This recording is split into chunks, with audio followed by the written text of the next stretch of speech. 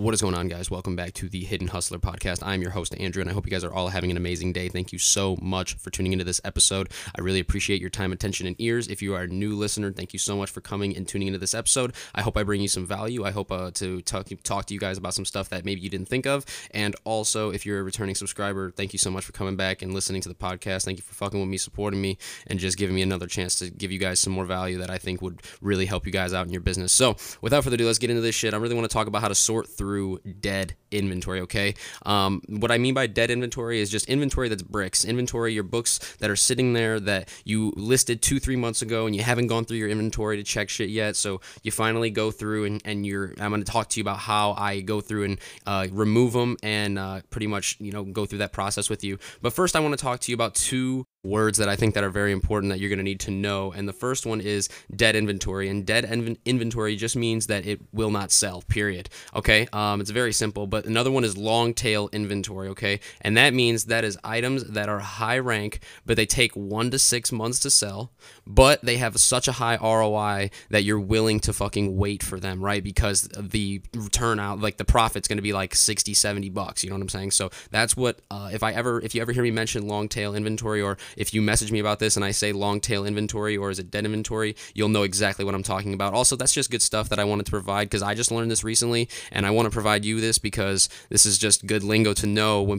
you're talking to people and, it's just, you're not going to be out of the mix. So those two words is something I learned recently and I wanted to share with you as well before I got into the rest of the podcast. So let's get into how I actually go through the inventory now. So what you're going to want to do is you're going to want to go to manage. You're going to obviously want to log into your Amazon Seller Central account. Then you're going to want to go to manage inventory, okay? And you're going to want to sort it by date created. Now, if you don't, you should already by default have that tab in your inventory. When you go there, it should already be up. So what I mean by tab is there's sections that tell you like the sales rank of the book, what your price of the book is. Those little vertical columns. There's going to be one that says date created, right? You're going to want to click that and it's going to sort it from the beginning of when you entered these products, right? So what you're going to want to do is then sort that, and then you can see all of the old inventory that is active that has not sold yet, that you can literally go through and see, okay, boom,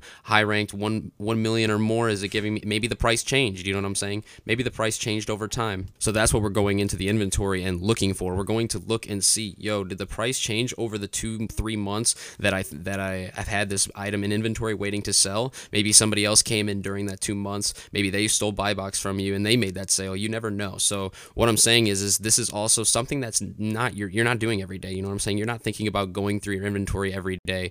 If you did, it would just be a time waster, not to me. I'm focused on doing so many other things that this is not my main focus. But now that I got around to it and I actually experienced it, I was like, I definitely want to make a podcast about this to let people know too who are just starting. So by the way, to give you some context to this before real quick, what I want to tell you too is that I've been doing this for 4 months. So this was the first time I got to experience it, and man, was it really, really eye-opening. I sent back 250 bricks that were sitting in there that were high ranked from they were 2 months old, and they were over 2 months old, I'm sorry, and they were mainly from September and October when I first started, a little bit in December, or a little bit in November, a little bit, but mainly when I first started, and I picked up books that were really high rank, and then they weren't only giving me back less than $10 profit, over 1 million sales rank, been in there for over 2 months, and less than $1 million, and less than $10 profit. I was like, yeah, these need to all go. So that's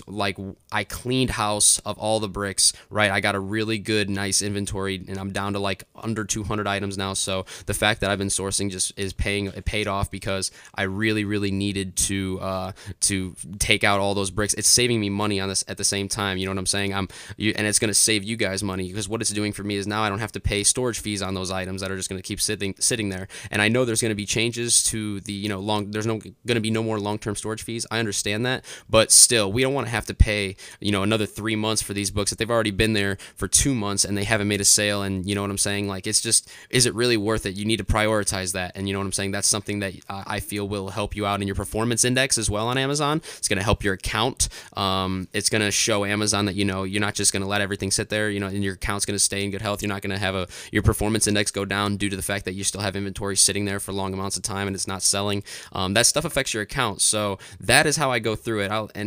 If you don't have the date created column in your actual inventory thing, like when you click manage inventory, if you don't see that column show up, there is a preference tab on the top right of the screen, and you can click that and it will take you, and you can then check mark date created SKUs. It will give you a list of every single column that you can add, and that's how you add it. You hit preferences top right and you scroll down and you'll see date created SKU, and you check mark that box, and then what you'll do is you'll go scroll down and save changes and you'll be Gucci. So that is how you do it. You sort them by the oldest listings first, and then you go through and see all the high ranked over 1 million, whatever you want to consider. You make the criteria for yourself and whatever you see practical for your scenario and situation. But for me, it's pretty much I'm going to be doing all the books over 1 million sales rank that are bringing me less than like $15 profit. If they are in that category after 2 months of being in there and I haven't sold them, boom, they're out. I'm getting rid of them. So that's my criteria.